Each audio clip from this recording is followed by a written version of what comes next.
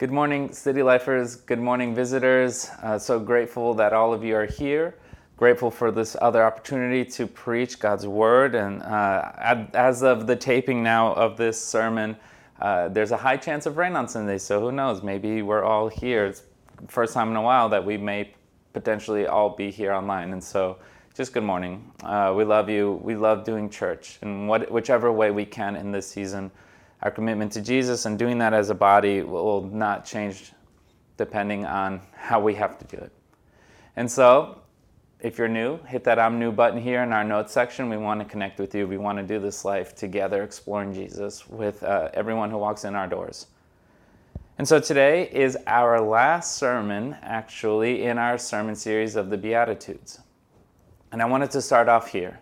I wanted to read from a primary document written by a Christian who was going through persecution, who was eventually martyred for her faith in Christ. This primary document is called The Martyrdom of Saint Perpetua and Felicitas, and it was written, they're not exactly sure, but it was written either in 202 or 203. And let's read the commitment that this young woman had for her Christ. It said this: while we were still under arrest, she said, my father, out of love for me, was trying to persuade me to shake my resolution. Father, I said, do you see this vase here, for example, or water pot or whatever? I like how even back in the year 202 or 203, the word whatever was alive and well. Her dad said, yes, I do, said he. And I told him, could it be called by any other name than what it is? And he said, no. Well, so too I cannot be called anything other than what I am, a Christian. And I love reading that. Very few things speak to my heart than from like these primary documents back when the church was just still a baby, figuring it out, growing, learning, being persecuted. I love it. I love this lady, a 22-year-old, who in that document said, a brand new mother. I love how she knew that belonging to Jesus was her descriptor. That belonging to Jesus and following him and not letting go of him was the central and most important thing about who she was. Being a follower of Christ was who she was. And she was willing to stand up even to her dad, who out of love was trying to tell her, let him go, let go of Jesus. And she was like, no, I won't. Being a Christian, that's who I am. That is what I do. And in our last week of the Beatitudes sermon series, I felt it really fitting for us to start there. This list of this Christian, of a follower of Christ that Jesus points to and says, these are my people. This is who loves me. This is who comes after me with all of what they have. This is who is blessed, who is deeply happy. And in our last sermon series, we're not introducing any new ideas. There's nothing really new here in today. There's one thing, that the natural progression of the Beatitudes leads to rejoicing, to being happy, to being blessed in a profound way. It leads to rejoicing.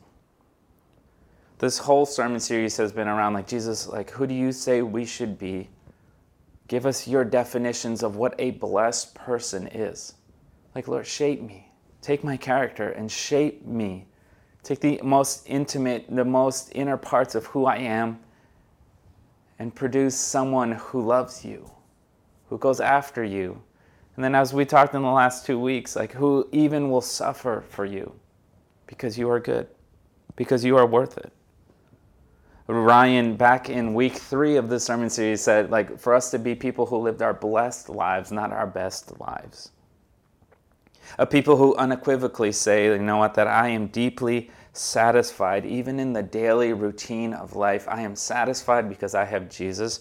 I am profoundly happy that I have all of my needs met, and that I'm in a vibrant relationship with Jesus. That has been the hope of the Beatitudes this whole time. And so, for one more verse in our Beatitudes sermon series, 2,000 years ago, Jesus went up on a hillside, and he was so full of love, so full of compassion, so full of truth, that he stood in front of his own disciples, a whole group of people, and then also the billions of followers of his throughout history since that moment. And he preached to all of us, saying, "Rejoice and be glad, for your reward is great in heaven. For so they persecuted the prophets who were before you." In other words, you are so blessed. You are so satisfied. You are so full of life when you start to grasp the whole magnitude of the Beatitudes, and you allow God to come and shape you in your character, in your inner heart, and how that will produce this rejoicing in your life that you would have never imagined. That would have been impossible without the Beatitudes and a sprinkling of suffering. And so let us pray, and then we'll read God's word, and then we'll see what in the world Jesus was doing when he finished off the Beatitudes by talking about rejoicing in heaven. And so please pray with me. Lord, I thank you for this day. I thank you for our people. Lord, I thank you for the Beatitudes and what you've done. I thank you that, man, we have not even scratched the surface of the depth and of the weight of what you've shared with us. But Lord, I pray that it is what you're doing, that we will live out the Beatitudes now, that we will spend the rest of our lives going deeper and letting you change our character and our conduct, Lord. Lord, Holy Spirit, I invite you into the preaching of your word and the hearing of your word and the living out of your word. Lord, we need to do all of it empowered by you and in your lead. Lord, we love you. We want to worship you this morning. Please be a part of everything that we do. And so I pray all of this in Jesus' mighty name. Amen. Amen, church. So today, for the last time, Matthew chapter 5, verses 1 to 12. God's word says this. Seeing the crowds, he went up on the mountain, and when he sat down, his disciples came to him. And he opened his mouth and taught them, saying, Blessed are the poor in spirit, for theirs is the kingdom of heaven. Blessed are those who mourn, for they shall be comforted. Blessed are the meek, for they shall inherit the earth. Blessed are those who hunger and thirst for righteousness, for they shall be satisfied. Blessed are the merciful, for they shall receive mercy. Blessed are the pure in heart, for they shall see God. Blessed are the peacemakers, for they shall be called sons of God. Blessed are those who are persecuted for righteousness' sake, for theirs is the kingdom of heaven. Blessed are you when others revile you and persecute you and utter all kinds of evil against you falsely on my account. Rejoice and be glad, for your reward is great in heaven, for so they persecuted the prophets who were before you. Let's start off today talking about from suffering to rejoicing. So this is week 3 where we focus at least a bit of our time on suffering. And naturally, I want to apologize for that, but I will be unapologetic for us today. Because the whole point of what we've been talking about in suffering is that in God's hands, it produces something in us. So for our last word on suffering in the Beatitudes is to remind us, to bring this back up, that when we live our lives with God, a good God, the God of the Bible, a God who promises to heal, who is the only healer, who is the one who can redeem evil. When suffering is paired with this God, it can produce blessing. Now, apart from this healing God, suffering in the hands of anyone else is just suffering. But at the hands of God and in his wisdom and in his love for us, Paired together, suffering in his hand, in his watch, produces weight in our hearts and in our souls, and in our beings. 2 weeks ago, we introduced this idea, right? That suffering can bring us closer to God's glory, his weight, like the weightier things of life. And this has everything to do with the most common word in the Old Testament for glory, which is the Hebrew word kavod. And the word kavod talks about his glory. Like when we translate it, we usually use the word glory, but literally the way that kavod talks about this, lays this out, teach this, is that kavod literally means weight, like an actual weight. Like when we talked about The Great Divorce, my favorite book, about how when the people went from hell to heaven, they were like ghosts, right? Even the leaves were realer, heavier than what they were at. And it's this idea that stems out of the word kavod, which means God's glory. That when we're in God's glory, like there's this sense of a good heaviness, like a real meaningfulness. That God's glory is this weight that makes things real. Nerdy nugget break. When Samuel in the Old Testament dies, he has one of the weirdest deaths in all of Scripture. It says that he was sitting in a chair and his own weight, his own kavod, was so large, the successes of life, like this place that he got into in his old age where he thought he forgot about serving and he was thinking more of himself and his own weight, his own success. He got so big he fell off a chair and broke his neck. His own kavod, his own weight, crushed his neck. And that's the picture of that kavod shows us, is that glory equals weight. And nerdy nugget. And what it means when we're talking about suffering is that suffering is able to unlock God's glory and God's kavod, God's meaningfulness. When we live for righteousness' sake, when we suffer on Jesus' account, it creates this weight in us, and that it allows us to see God at work as healer, as redeemer, as the powerful one, as our coming king, as the king of everything. And this suffering moves us from the ephemeral to the tangible, right? It gives us something tangible to see, like, I saw God at work. He was so incredible. Like, God, he was so loving.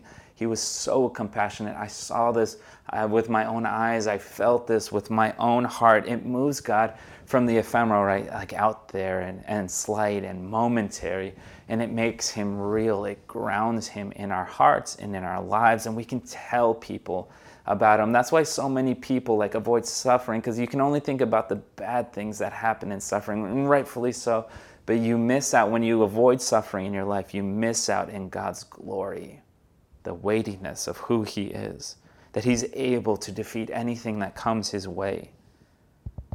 That God, when he redeems and when he heals, we have this tangible thing to rejoice in. It's like shout to everyone, God did this for me. God was able to do X for me. Over the years, I've shared about how I personally went through a deliverance experience. The first time I ever saw deliverance, the casting out of demons or out of somebody, was when it was happening to me. The first time I saw it, I was the subject. And I'll share the story again, or if you want to ask me, approach me, we'll have a conversation. Set aside every horror movie thing that you've ever seen about exorcism. No, deliverance is this beautiful thing that God does. And I'll tell you the story, but the point isn't the story, it's what happened afterwards. After my deliverance experience that night, and for days and weeks after that, all I could do was rejoice when I thought about God. Later on, down the line, I thought about questions like, God, why did that happen? Or why did I lose so many years to this? Or Lord, why, when I was a kid, did this happen? I answered those questions afterwards, but for that time being, all I could do was rejoice because I saw God firsthand redeem all of the suffering, years of suffering, a childhood of suffering. And Lord, you are so good. All I can do is rejoice and say how good you were to me. All I could do was tell people about what you did for me. And that only came after suffering. Suffering in God's hands creates this profundity in our lives. It points to something that's real and meaningful, and that God is all-powerful and all-loving and all-graceful. That's why I read Acts chapter 5, verses 40 and 41, and I get where the disciples were. Acts 5, verse 40 to 41 says this. And when they had called in the apostles, they beat them and charged them not to speak in the name of Jesus, and let them go. And they left the presence of the council, rejoicing that they were counted worthy to suffer dishonor for the name. Now, I read that and I think any non-Christian who reads that's like, man, this is a cult. This is weird. Or like, oh, these people are kind of twisted. Right? And I also read this and think about Christians who have never really suffered, who have never been so devoted that they will suffer loss for the righteousness' sake, who read this and be like, oh man, these are gluttons for punishment, or oh, this is so weird, or no, actually, I don't want anything to do with this. But the whole point here is think about these men who lived and walked with Jesus for years, who were sad, who lost their Savior and their friend on the cross, who saw him resurrected and what he did in their lives, and then received the Holy Spirit. And you think about man, I am counted worthy enough to suffer for Christ. I am counted worthy enough to identify with Jesus in suffering. Yeah, I'll take that. If that's a part of the equation, I'll step into it. I'll step into persecution when it comes, because it means I'm on track with my Savior, right? It means that I can know him in the good times and the bad, and it means that I'm devoted to him and I won't turn my back on him. One of the central questions that God asked me to consider when I started to preach was Pedro, will you look like a fool for me? Pedro, will you suck at this for a while? Pedro, will you week after week feel like you did a horrible job, but you still want to go at it because you have this in your heart? It's will you look like a fool for me? It's yeah, I'll look like a fool for you. I'll go through whatever I need to be with you. Lord, in your hands I know that it will bring me joy. And so I say yes. John Stott, my best friend in the whole wide world, he writes this. He writes, how did Jesus expect his disciples to react under persecution? Verse 12, rejoice and be glad. We are not to retaliate like an unbeliever, nor to sulk like a child, nor to lick our wounds in self-pity like a dog, nor just to grin and bear it like a stoic, still less to pretend we enjoy it like a masochist. What then? We are to rejoice as a Christian should rejoice, and even to leap for joy. Thanks, John Stott. That's incredible. I love that. As beatific people, we are not called to retaliate. We are not called to sulk and self-pity, right? We're not supposed to be licking our wounds all the time. Woe is me. We're not called to be stoics, which means that we are so unattached with our emotions, detached from our feelings. We're not called to be masochists. We've specifically talked about that one, and enjoy suffering to point to ourselves. No. What the Beatitudes lead towards is that even through suffering, it leads to joy and rejoicing. It leads to blessing, profound satisfaction, joy indescribable, that we get to identify with Christ in suffering, to experience his healing and his redemption. Yeah, Jesus, we'll sign up for that. To better talk about what rejoicing is, I looked it up, and most of the definition of it is pretty expected, right? What you would probably expect. But my eye was drawn to this one. It said, to be well and to thrive. I like that. That even when we are losing everything around us, even when we're losing all of our worldly possessions, everything that we've worked for, when we are just losing for the sake of righteousness, we can stand in the presence of God himself and say, you know what? The joy that is before me still outweighs everything that I'm losing. Jesus, I trust you that if I am losing these things, you will give it back to me, or you will replace it with something better. The joy before me outweighs what I think I'm losing. You will redeem it. You will stop evil. I trust you, Lord. I'll be well in this, and I'll even thrive, even in the midst of persecution, because Jesus, you are with me. And then so we move from that, and let's talk about the promise here that has been in the promise of the whole Beatitudes, is the promise of heaven. I want to set up this section by reading from Romans 8, verses 16 and 18. God's word says this: "The Spirit himself bears witness with our spirit that we are children of God. And if children, then heirs, heirs of God and fellow heirs with Christ." This is the kicker. "Provided we suffer with him, in order that we may also be glorified with him. For I consider that the sufferings of this present time are not worth comparing with the glory that is to be revealed to us." I love that. Paul, I love that. Like the present suffering does not compare to the joy, to the glory that is before us. And I've just been thinking about like the promise throughout the whole Beatitudes. The very first Beatitude, the promise was that we would get the kingdom of heaven. The last Beatitude started with the promise of the kingdom of heaven. And then Jesus today even literally points out that our reward in heaven is great. And I'm like, Lord, I just want to spend some time thinking about what heaven is then. Like, I wonder how many of us have thought about heaven for a bit, for more than just like, ooh, that's the good place at the end of all this, right? I was like, ooh, okay, that's where I'm going to be fine. I was like, I don't understand what life there is going to be like, but okay, that's what I'm told to want, so I'll want heaven. And I think about all of these religions that have some form of heaven or have like God waiting for us in heaven. And I even think about the universalists who say, you know what, God is so good that everyone will go to heaven. Like, it doesn't matter what you did or what you believed or what you confess. Everyone's going to make it into heaven somehow. And I was just like, why do so many of us want heaven? Why is heaven such this like special place? For the Bible, is it because it's like has these golden streets, right? Is it because there are like crowns and jewels and pretty things and like topaz and like this river that shines like diamonds? I forget what the exact jewel there is, but it's like it sounds pretty incredible. But should we want heaven because of what it's described to be, or like what's so special about heaven? What makes heaven heaven? I think the whole Beatitudes speak towards this.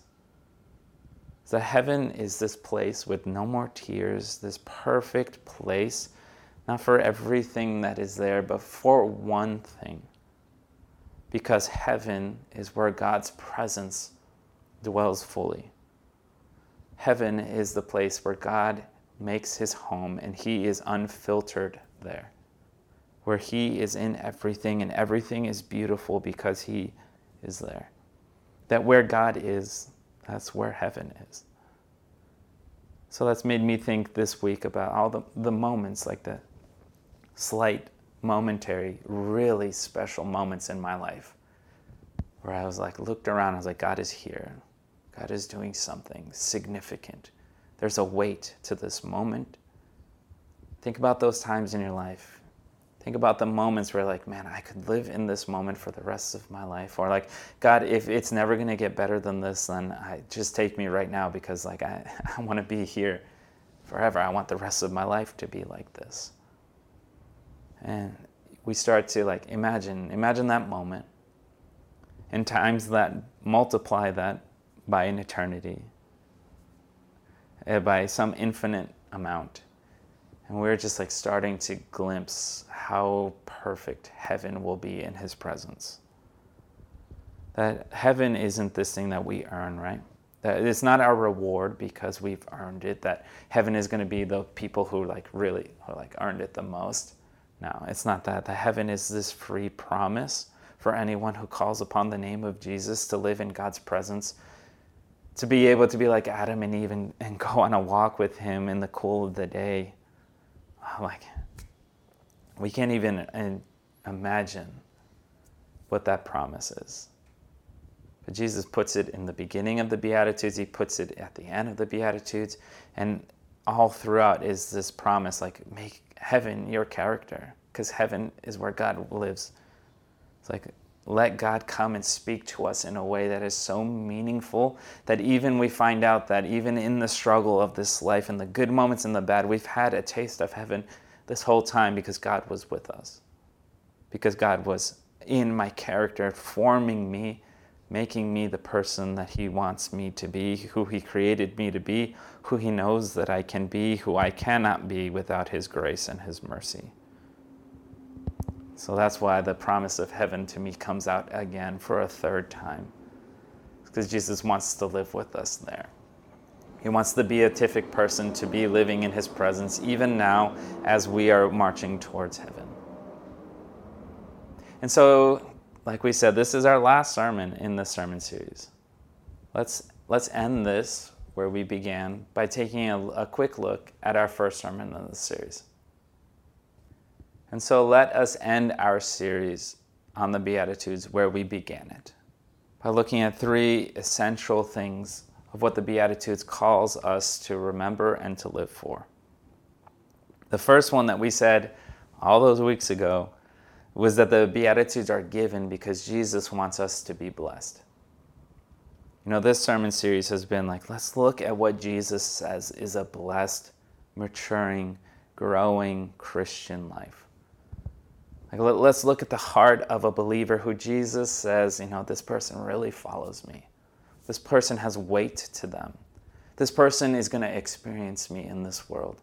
This person is going to be profoundly filled up, satisfied, like really happy, not just the emotion of being happy, but will be in the state of being happy that even in the face of persecution, they will be so satisfied in me, in Jesus, that they won't need to go anywhere else. They will have what they really need.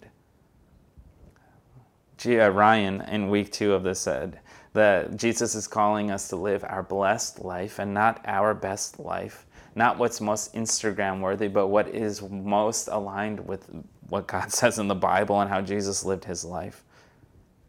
And so the Beatitudes ends with us still having this challenge of like saying, like, Lord, work in my character. Shape me to be the man and the woman that you've made us to be. Take my heart, take my conduct, take everything about me.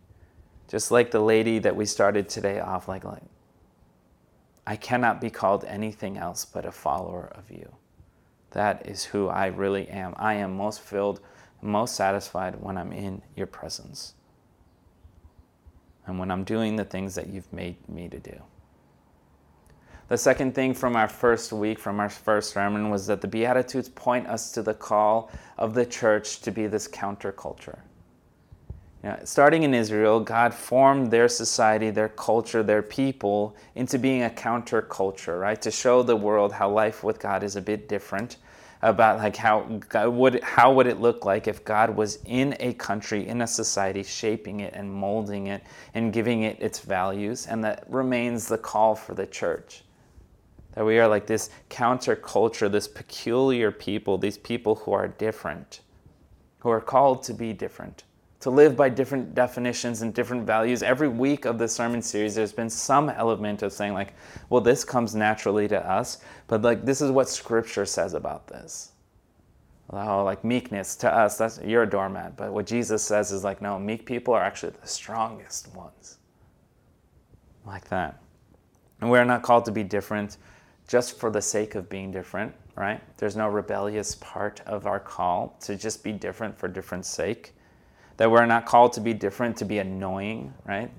The key word that I don't want to use one more time, but don't be that type of Christian. And we're not called to be different just so that we can point to ourselves and see like, I'm one of the real ones. Like, yeah, I'm one of the 144,000, right? That some denominations are built on because they want to be that 144,000. It's like something to externally to just point to ourselves, to swell up in pride. Say, I'm the chosen one.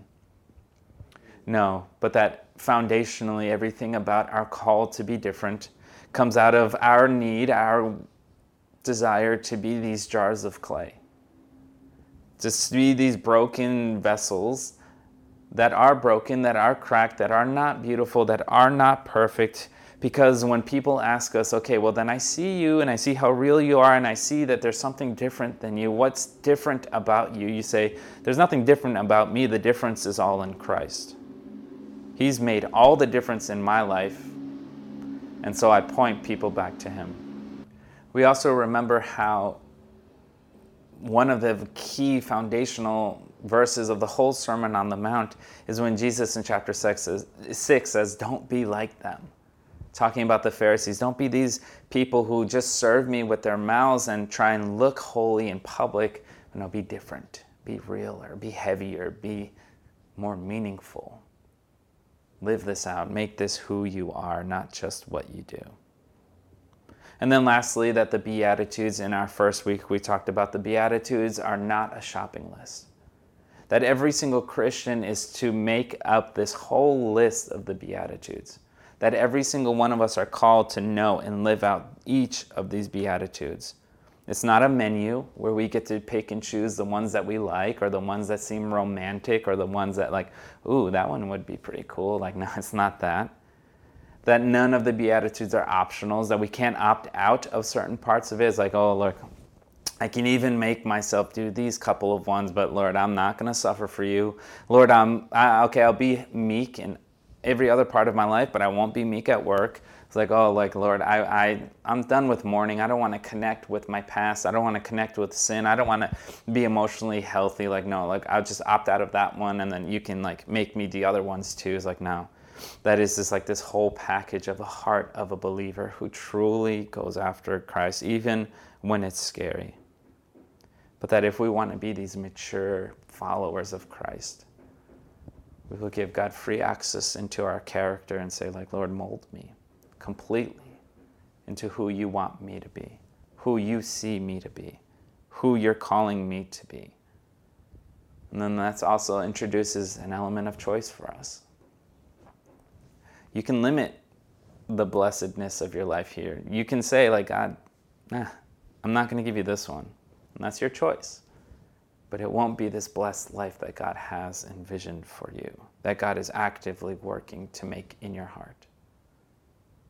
And so all of this, everything, all of the, like, our ambitious desires around this sermon series, the ambitious nature of the Beatitudes should seem impossible to us because without Christ, none of it is possible. Without, like, time and without effort and without intentionality about, like, Jesus, make me who you want me to be, none of this is possible. None of this happens. I cannot produce any of these qualities in my life. I cannot do anything. Left alone, I would turn on Christ when suffering came so fast. Like, who am I? I'm not anything special. I would leave him in a heartbeat, but I've had these tangible moments with him.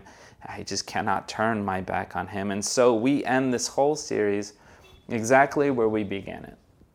Our introductory metaphor, our introductory, the word escapes me. What we started this whole sermon series looking at was a 25-year-old lady named Leah Holland from Kentucky, who days before the pandemic started, finally settled a 2.5-year quest to see what she wanted tattooed on her body. And out of everything, all of the possibilities of the world that she could put on her body, she wrote this on her arm: courageously and radically refused to wear a mask.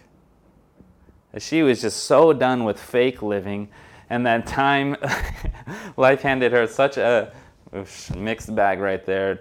Literally 10 days before the pandemic closed things down in the state of Kentucky. She wrote this on her body: courageously and radically refused to wear a mask. That we would just be people who had the same sentiment with Jesus. That we would say, like, Jesus, I'm not going to wear a mask with you. I'm going to be real, and I want you to change the innermost parts of who I am. I want you to change everything about me, make me a beatific person. Like, mold me, change me. Because I know, like, years down the line, you will have this change in you that you know only Christ could have done. You would have these set of experiences where, like, Lord, I saw you at work. You're tangible in my life. I've seen your goodness, your grace, and your power at work. If we also just be a commitment to be real with one another, with Christians in the church. I'll be real and vulnerable with you. And then with people who don't believe, like, I'll be real and vulnerable with you. There's nothing perfect about me. There's nothing good enough about me. The difference is Christ. The difference is what Christ produces in my heart. The difference is all to his glory, his fame, his name. And so, church, I pray that we more and more become beatific people who open ourselves up to the Lord and say, Lord, do with me what you will. If it's in your plan, even if it's suffering, I won't say no, but I'll hold on to you the whole time. And as a church, we'll point one another towards suffering and not away from it, because if Christ is in it, that's where we need to be. And so we've done a lot in this sermon series, and there's still a lot more to come. But I pray that we better know what the Beatitudes speak into our hearts and into our lives and our dedication and devotion to him. And that, we more live out the gospel call as a church and as individuals. So church, I love you. I'll see you in prayer calls Monday, Wednesday, Friday. The link is on our website. We'll see each other in small groups and MCs. We never call them small groups. I don't know why I said that. Our men's and women's ministries are still up and running. Let's be these open, vulnerable people who live radically together to point one another to Christ wherever he may be in our lives. And so we love you, and we'll see each other soon. Maybe if it's rained, if the service rained out, we'll have a Zoom call right after here. The link will be posted here if it's turned out to be a rainy day. But we love you, and we'll be together soon.